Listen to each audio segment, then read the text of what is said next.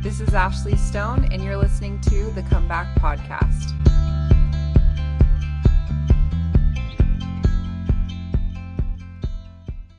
Kyle, so excited to have you on the podcast. I've known bits and pieces about your story, and obviously we know each other, have rubbed shoulders through like work stuff. I love stories that are addiction recovery came back to church because obviously that's my story, but because I feel like the transformation is so profound. I mean, the transformation in your life, like the transformation in your heart, and just all the things like when there's addiction involved and you can be in some of the most dark places. So I'm excited to have you on and to hear your stories. Why don't you start by just kind of introducing yourself, kind of what you do for work, maybe Okay. tell us a little about your family or whatever, so we have some context before you jump in. So my name is Kyle Hickman. I am a licensed clinical social worker. I've had my LCSW for just over or around a year, actually. And it's through my journey that kind of actually led me to this profession. I grew up in Oklahoma until I was 11. I've been a member all my life. I am the youngest of 6 kids. My father was a convert. The church was a huge part of his life. Unfortunately, when I was 11, he passed away. He was diagnosed with mesothelioma when I was 8 years old. And so from 8 to 11, there was a period of time where he and my mom were just kind of absent doing treatments like in Boston, Houston, different places because it was so new. So we had a lot of family members and family friends stepping up to kind of hold down the household. And I didn't really like understand everything at the time. So they said he passed away when I was 11, and I at that point I didn't really like understand either. Like I knew that he passed away. Like everybody in my family was grieving, and I didn't really know what grief was. From that point, there was a series of deaths in my life, between like really close family friends or family members. From the age of 11 to 16, I ended up losing my dad. My cousin completed suicide through her own mental health and addiction. My grandfather died. My grandma died. And then one of my dad's best friends passed away, who was another father figure to me. And to add to the trauma of my dad, my mom had family here. I live in Logan, Utah. And my mom had family up here. Our family from Lawton, Oklahoma to Logan, Utah in the middle of the winter, which was absurd. So I kind of got uprooted from my roots and didn't really have a lot of friends here. Luckily, I'm an identical twin, and I have an identical twin brother. He's been my best friend. He's one of my biggest supports through my addiction. And if it wasn't for him, I probably would have struggled a lot more. But I didn't really fit in. Moving here, oftentimes we were referred to as the fat twins with the funny accent in middle school. So it was a difficult transition for sure. Fast forward to high school, meet a group of kids that made me feel like I fit in with them, and not really grieving this trauma. I found alcohol and I found weed. It started off as here and there type of thing, experimental stuff. I really, looking back on it now, it like really helped me escape from my own issues that I was dealing with at the time. Here and there kind of experimentation and stuff led to like every weekend, and then eventually it became like an everyday thing. Fast forward to 18, it was kind of the cool thing at the time to go on a mission. My brother and I were struggling to stay away from the kids that we were associating with, so we moved down to Arizona, to Mesa, Arizona, to prepare for a mission. So we were down there right around 19. We moved back up to Logan, both sent in our papers. Looking back on it, like I really wasn't feeling it a whole lot. Like I just kind of did it because that was the thing to do. And I felt like my family wanted me to do it. And I'll actually share a little bit about my patriarchal blessing too, that I got when I was 18, that kind of plays into my whole story too. The funny thing is that I turn in my papers and I get my mission call and I get called right back down to Arizona. I had a lot of family down there. It was the Tempe Spanish speaking mission. I had actually kind of partied with a lot of the guys on the ASU campus, and that was part of my mission. So there's a lot of temptation while I'm down there. I didn't fully understand it at the time. And I was supposed to leave November of 2002. My brother was set to leave in October of 2002. In September of 2002, I was with four of my friends. I was in the wrong place at the wrong time. Just trying to have some fun, just stupid teenager stuff, breaking into my high school the night before their homecoming and decided to spray paint our student center, the rival school's colors that they were playing the night or the night after. And it was just a joke, nothing serious. But a few of the kids that I was with wanted to take it a little bit farther, and there was a popcorn machine that was in the concession stand that they wanted to take. And since there were five of us, two of us wanted to do it, two of us didn't want to do it. I was in the middle, and I just wanted to get the heck out of there. So we ended up following through with it, and it wasn't there. So we ended up taking some candy and Gatorade and stuff like that and hiking it up to the car that we had. And as we were leaving, we were pulling off a dirt road, and a car was coming towards us, and that car happened to be a cop. It was 1:00 in the morning. And this all this kind of plays into the story too. The cop pulls us over and pulls us all out, asked if he can search the car. My friend said no, took all of our names, numbers, and long story short, said, if I find out anything happens, I'm coming straight for you guys. So us being scared teenagers, we actually broke back into the school and cleaned up the mess, but we left some stuff behind. Ended up getting arrested the next day for a third-degree felony and 2 Class A misdemeanors. And at that time, I don't know what church policy is right now, that they take your mission call away if you have a felony that's pending. So that kind of devastated me a little bit. But the worst part is that there's a label. Our local newspaper put out an article saying 5 prospective missionaries accused of vandalism, and put our full name and age and everything in there. And that kind of made statewide news and really placed this label on me that growing up, I had kind of heard that I was a bad kid. I never felt like I was a bad kid or anything like that, but this kind of validated this negative self-belief. Having that mission call taken away from me and everything, it really affected my overall sense of well-being and sense of self. One of the hard parts was that one of the kids that had there was only 2 of us that had our mission calls, and we were supposed to leave around the same time. Somehow he ended up getting his mission call back, and I didn't get mine back. So his dad helped him get it back, and I'm here I don't have anyone to guide me through this, so I'm just kind of stuck. Luckily, in January of 2003, we went to court, and they ended up dropping all the charges because the police officer pulled us over illegally, which was definitely a bonus, but I'm still stuck here while this other kid gets to go. And all this kind of has a purpose too, because there's a big picture at the end that I didn't see in the moment. Fast forward to April of 2002. I had gone down to Arizona with my mother to see my sister. I think she had just had a baby, or was about to have a baby, one of the two. And we were coming back into Cache Valley, and it was raining. It was about 10 p.m. and my mom was driving, and there was only us and a semi that was on the road. And we were following the semi, and he pulled into the left-hand lane. It was a 2-lane road on each way. And my mom continued to go, but he was slowing down and ended up making a wide right turn from the left-hand lane and ended up running us off the road. So I don't know how well your camera is, but there's a scar that runs across my face. I have noticed that scar before. Yeah. I ended up taking my seatbelt off a minute before it had happened.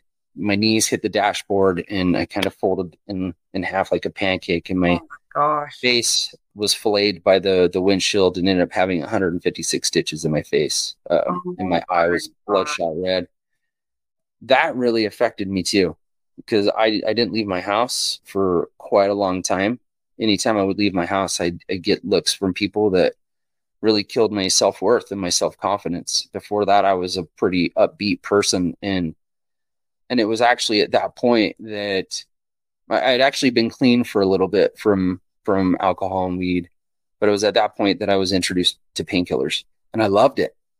I loved the way it made me feel. I loved the way it made me not feel. this euphoric feeling that just made everything else go away.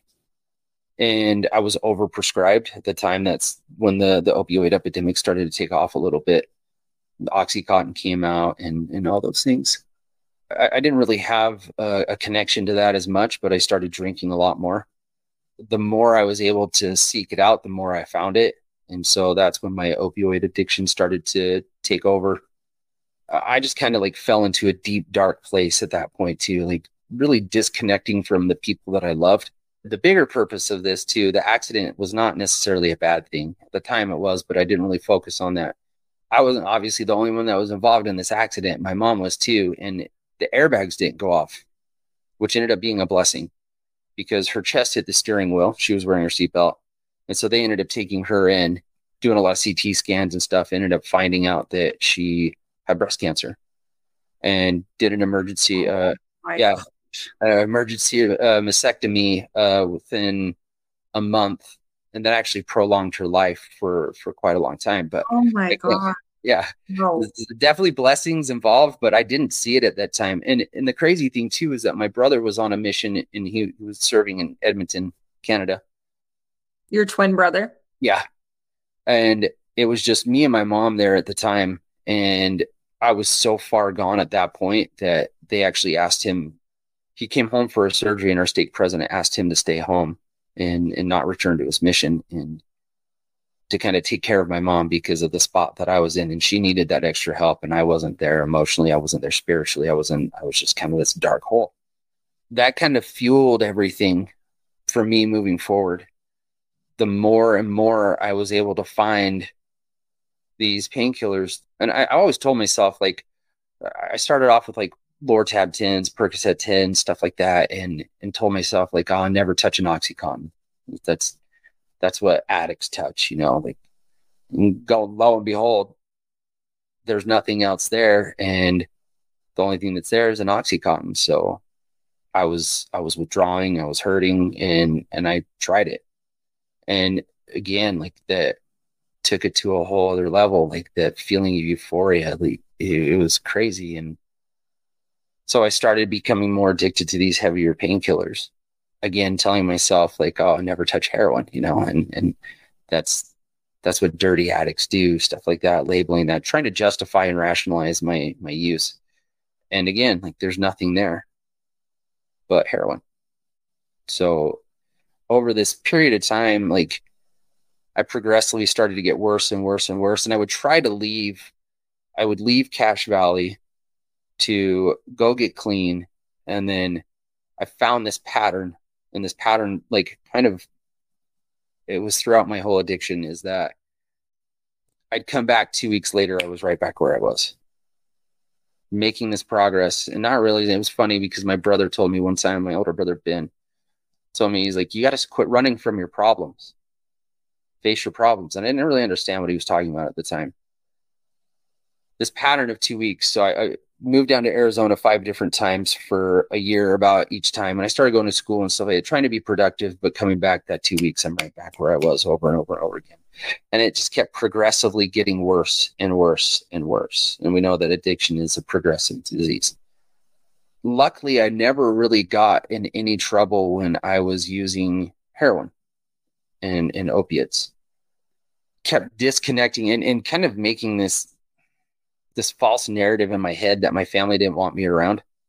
So I kept disconnecting from the people that love me the most and that I have this deepest connection with the most, and connecting with these people that just keep pulling me farther and farther away, like into the adversary's grip. It's crazy because in July, at the time, I didn't realize it, but a pretty toxic relationship. She was clean at the time. I was not. I was lying through that relationship and kind of got honest a little bit, told her that I relapsed, and she tried to justify and say, hey, because you did, I get to. And her drug of choice was meth. So at that point, I started to cross addict to meth. But I was addicted to opiates for about 8 years. Cross addicted to meth, that was like a whole new ball game for me. At first, it wasn't like too serious, but I got introduced to needles, and needles made it like I just my skin crawls when I think about it because it's a whole new addiction. And it just sucks the soul from you. Like Yeah. it really takes your soul. Yeah. Like if I had one trigger, it would be that needle. And like I still have that fear, and I know it's an irrational fear, but it's the one thing that scares me about always going back. But it was a very short-lived addiction. Probably I really started using heavy in probably like March, April of 2012. And by July of 2012, I was catching felonies. I got a third-degree felony and 2 Class A misdemeanors on July 5th of 2012, and July 17th of 2012, I caught another felony. September of 2012, I caught another felony. So here I'm sitting felony on felony on felony, get picked up on a failure to appear warrant, and sitting in jail. And like, I always thought of jail as like a spiritual rehab for me, because it gave me time to escape from the outside world, and I got to self-reflect. And I really started to, moving forward, when I was in jail again, I made a goal of myself to start reading the Book of Mormon while I was in there. But at this time, like I was going back, I felt really hopeless and helpless too, because I was asking for the drug court program up here. There was no availability.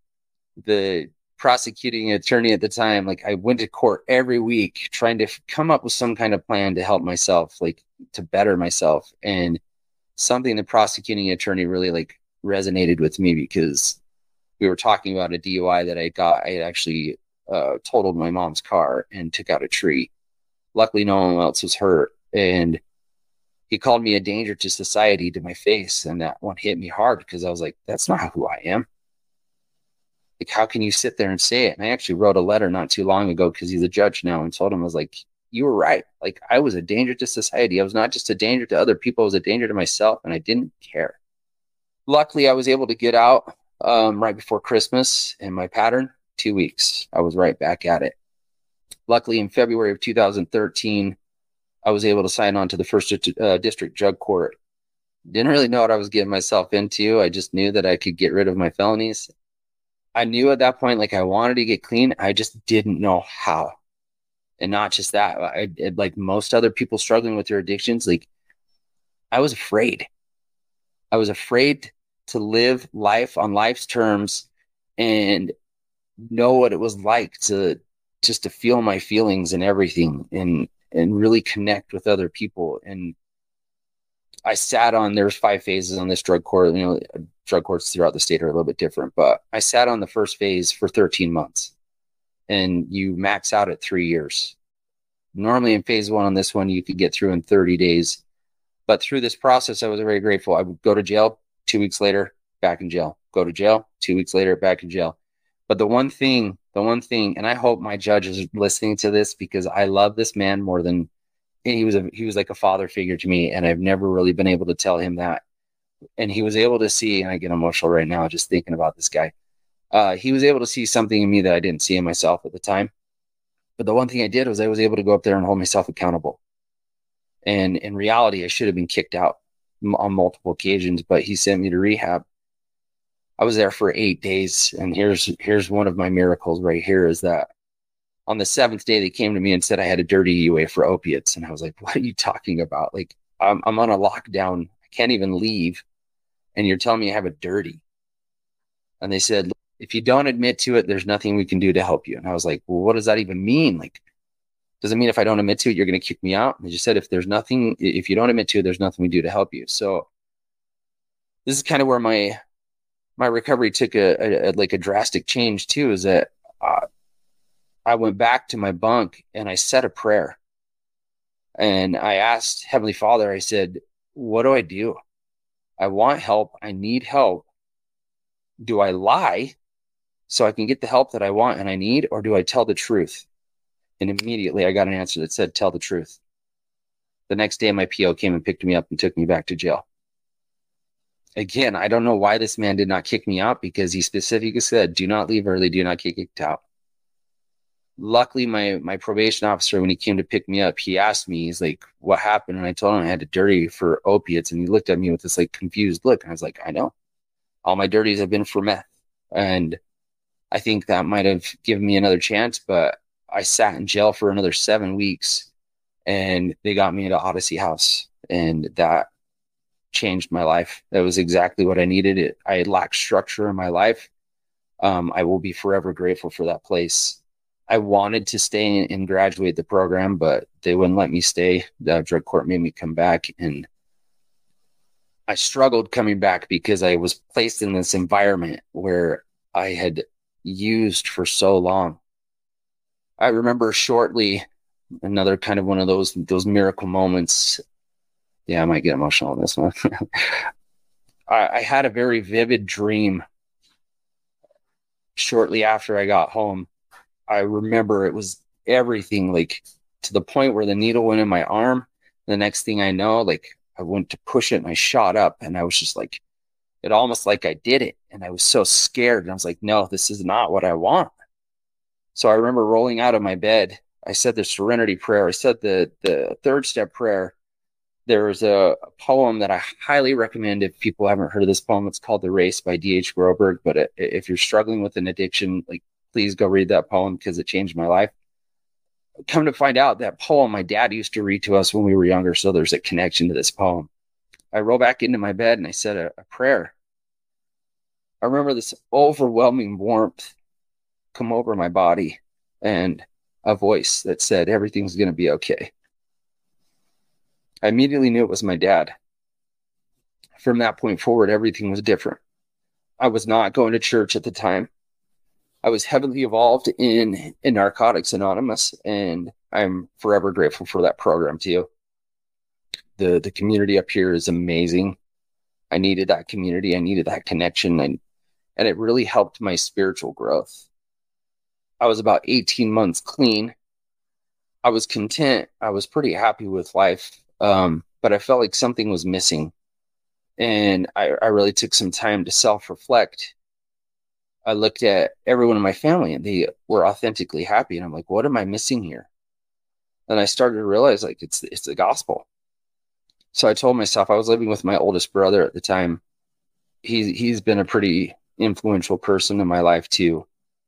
I don't express that to him enough, but he has been. But I told myself, I'm like, all right, I've never really given this a chance. You know, like I've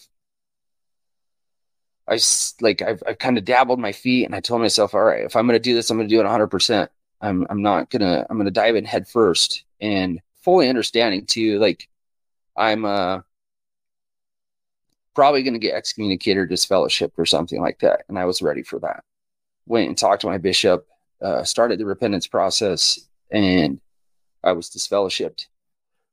Started that whole process, and I ended up, my twin brother ended up moving back up. He lived in Arizona. He moved back up here, and I moved out of my oldest brother's house and then moved into my twin brother's house, kind of help out with childcare and stuff like that, and rent. Changed bishops, wards, everything. It was a pretty good experience, and I'm very grateful because the bishop that I had was very compassionate and empathetic. The ward that I was in, like, it was they were connected. I've always been involved in sports, and like I would go play church ball with them, and they just made me feel really welcome. Oh man, I would get super emotional here in a little bit. My wife's probably listening from her office, and I was there, and I was kind of I was still in drug court. I was kind of in and out of relationships. And eventually told myself, like, I'm not going to be in any relationships until I'm done with drug court. I need to focus on my recovery. Like, I need to focus on finishing this. At the time, I just applied to go back to school at Utah State. I ended this relationship, and my sister-in-law was like, why don't you try online dating? I'm like, oh, that stuff's crap. Like, this is another miracle right here, too. Like, it is crazy. Like, go figure, I'm sitting on Facebook, and a few weeks later, I see this thing for like LDS singles pop up. I'm like, yeah, what the heck? So I started checking it out, connecting with people. It's kind of set up like Tinder a little bit, and was talking to these girls and stuff like that. And all of a sudden I see this one girl, and I'm like, oh man, she's pretty attractive. So I clicked on her name and she had already like clicked on mine, so it matched immediately.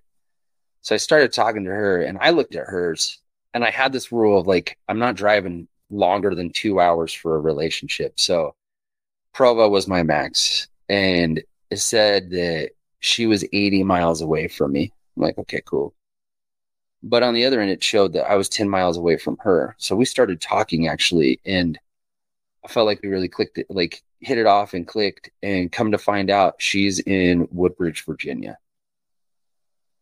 And I couldn't stop talking to her. And it was hours and hours a day. And this was in October of 2015. I told her, like, I'd given her my history, kind of like this spiel of like, I'm not messing around. I'm trying to date to find a companion.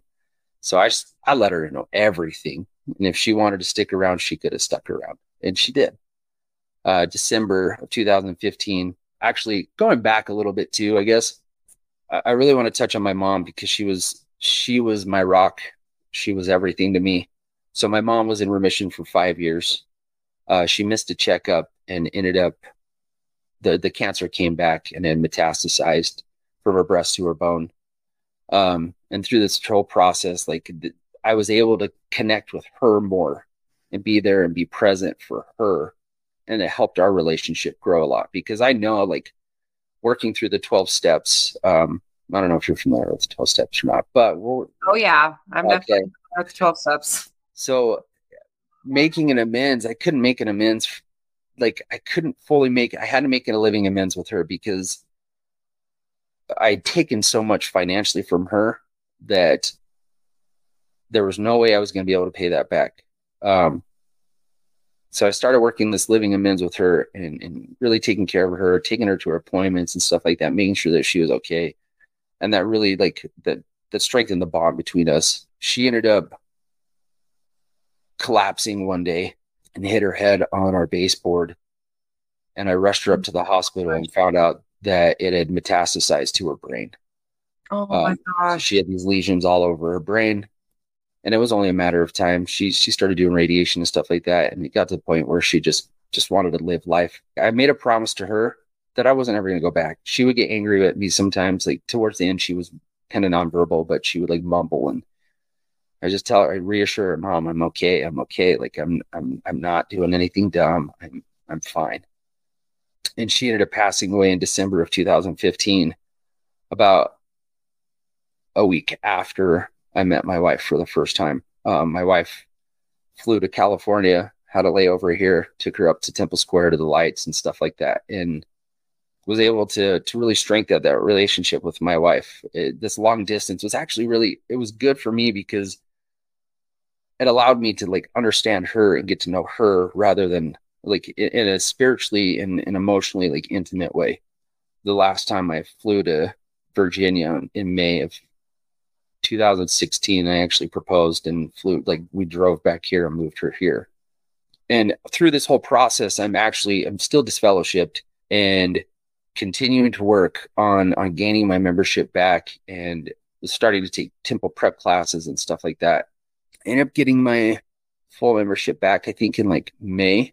Was going to receive my endowments in June 2016, and we were actually getting married in August. Another like pivotal point in my life. And these are the things, like, these miracles that I've had in my life will never lead me astray from the church ever again. I cannot deny these things. And it's because of this strength, this relationship that I have with my Heavenly Father. Oh my gosh, that so true. It's like, Yeah. once you have experienced that change of heart and those little, I mean, that is why this podcast is here, is because, once you experience that, you can't deny it.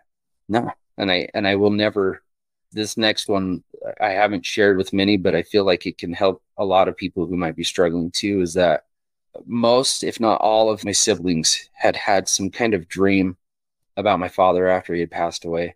I had one of the most vivid dreams I've ever had. And I know it was real. It was shortly before I went and received my endowments. And I'm on this spiritual high. And I had a dream and my mom was there. I looked at her, not even communicating, no words, no nothing. And she's just this beautiful person in my ass. I said, "Where's Dad?" She looked away, and I looked over where she looked, and he was standing at the top of these stairs. And I just fell to my knees, and I started crying. And I woke up from this dream just in tears. From that point on, like, I knew that my parents were there, and there was a bigger purpose for everything. That was probably the most spiritual moment of my life, and hopefully that resonates with someone and that can help them through their own struggles. But I know that there's something after this life. There's been a few other times since then that I've had these spiritual experiences, but none as strong as the ones that I've shared. Fast forward, we ended up getting married. The cool part is that my drug court judge ended up sewing up to my temple ceiling. Oh my gosh, that is so cool. Yeah. And I am forever grateful for that. That was a big moment too, like going through the temple, like the feeling that I get there, like in my ceiling. Like I didn't even pay attention to what they were saying because I was just kind of soaking up that moment. But afterwards, like this overwhelming joy and this overwhelming warmth just over my body, like knowing that everybody's there, being able to like carry this on, like it talks about being sealed in my patriarchal blessing and stuff like that. And it's crazy too, like to go back to my patriarchal blessing a little bit too, is that if my brothers are watching this thing, correct me if I'm wrong, but in every one of their patriarchal blessings, it states that they will serve a full-time mission. In mine, the wording specifically says you will have the opportunity to serve a full-time mission. So, wow, that's so interesting. Yeah, I never really like read that until afterwards and like understood it and realizing like that's what I'm doing right now. That's why I do what I do, is to help bring people back. My passion is working with people with their own addictions and helping them, not even like necessarily bring them back to the church, but helping them strengthen that relationship with God, because that's what it's all about.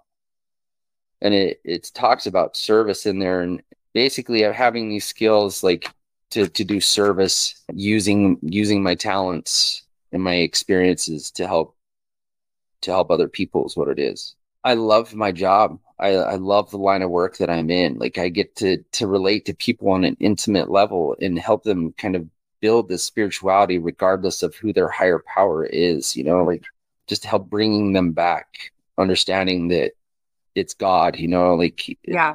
I don't ever push my own agenda or anything like that on other people, but I mean, I firmly believe like we only have one. I purposely kind of sat here too, because in the background you see a picture of my family. My wife and I have struggled with fertility issues. Shortly after we got married, we ended up getting pregnant, and 8 weeks later she had a miscarriage and have not been able to have our own kids since then. And they put us in a category of unexplained infertility. My wife, I love her, being the kind of impulsive person that she is sometimes. We were driving to California and talking about adoption and stuff. And the next thing I know, when we get back, she's like, "Hey, I signed us up for foster care." I'm like, "What?" Like, this was just a conversation. Like, why you pulled the trigger? Like, but it ended up being a huge blessing. We were placed with a beautiful set of twin girls, the first placement, and that was really difficult to let them go home. We had them for about 8 months. And after that, like, we were both wrecked emotionally and kind of, I don't know if resentful. We were salty is what it was. Like, screw this. We're going to have like a Christmas with the Cranks type thing. And no Christmas for us. We're going to Disneyland. December 23rd of 2019, we get a call, said, "Hey, will you guys be willing to accept a sibling group?" And we're like, give us some more details. And they're like, it's a teenager and then a 20-month-old and a 5-month-old. And we're like, oh man, the teenager part like was difficult. Scary. But I'm like, it's Christmas, like, so Christmas Eve 2019, we brought these 3 kids into our home. It's been a pretty cool experience. Our daughter ended up asking us to adopt her. That's kind of been a roller coaster, but we were able to be sealed to our boys less than a year ago. Oh my God. It's just been a cool journey. It's so cool. And it's funny because it talks in my patriarchal blessing a little bit about like posterity and stuff and being sealed. And I never would have guessed like that was the journey. Like I always assumed I'd have my own, but realizing like had we had our own children, these kids would not be placed in our lives too. So it's definitely been a blessing and a miracle to have. And they're crazy. They're crazy kids. I freaking love them though. Mine are too. Yeah. I love No, that. they're my little buddies, and my daughter, she's about to turn 18 in January. So Wow. So was the teenager thing not as scary as it seemed? oh no, it not at first until she went to high school, and then it was really scary. Oh yeah. I Oh man. tested my patience. God helped me out through that for sure. Totally. Yeah, that's kind of my story. I love it. So good. I am so happy that you came on the podcast to share your story, and shout out to your mother-in-law who's Yeah, Lynette Brunson, that's her name. I love her. awesome. I love to hear it. So as we're wrapping up, tell me, what advice would you have for somebody that might be just like on the edge? Like they're going through addiction, or maybe they're going through a faith crisis, or maybe they're going through something like that, and they don't know what to do. They're thinking maybe they would take a chance on the church. What advice would you give to them? Pray is one thing. I don't care how you strengthen your spirituality. Like it, and I always go back because like I tell people that you can have spirituality with no religion, but you cannot have religion without spirituality. Spirituality is the foundation of every religion. So strengthen that spiritual aspect, like whatever you need to do to strengthen that relationship with God, do it. If it's being outside, if it's being with your family, like listening to music, like focus on that, like build that connection with Heavenly Father, with God. If you're on the fence about it, just you mentioned the faith crisis, because I listened to something not too long ago about like never letting a good faith crisis go to waste. Yeah, Jared Halverson. Yeah, I love that. So good. Creation, the fall, the atonement. Yes, he was on the podcast. So everyone listening, check out Jared Halverson's episode. I just re-listened to it with my husband a couple of days ago. It is so good. But that particular, don't let a good faith crisis go to waste. Yeah. Man, that changed my life. It was awesome. I absolutely loved it. And the way that he had it is like, it's not a cycle.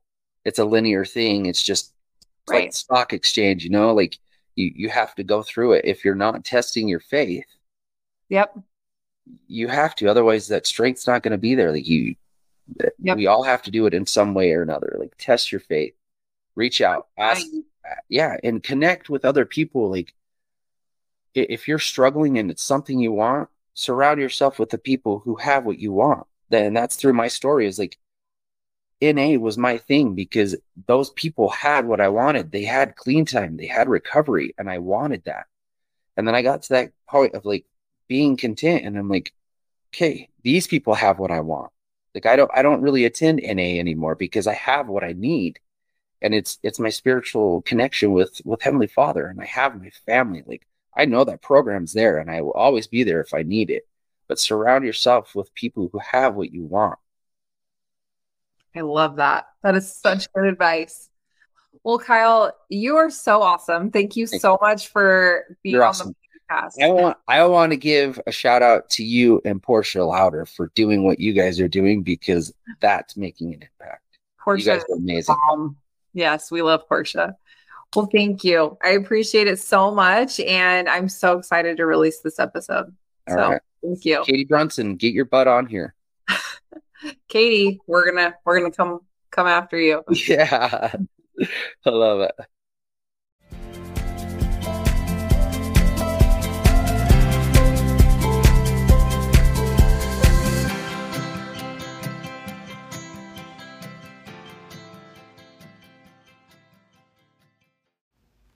Hey guys, first off, I want to give you a heartfelt thank you to all of you that support the podcast. We wouldn't be able to get this message out without all of your help, so thank you so much. I've had a few questions come in from people that aren't on social media, so I just wanted to let you guys know that we do have a website. It's www.comebackpodcast.org. You can find all of our episodes here. There's a list of our book club selections, and you can also find us on Facebook, Instagram, Twitter, and YouTube. Thanks again. We love you guys so much.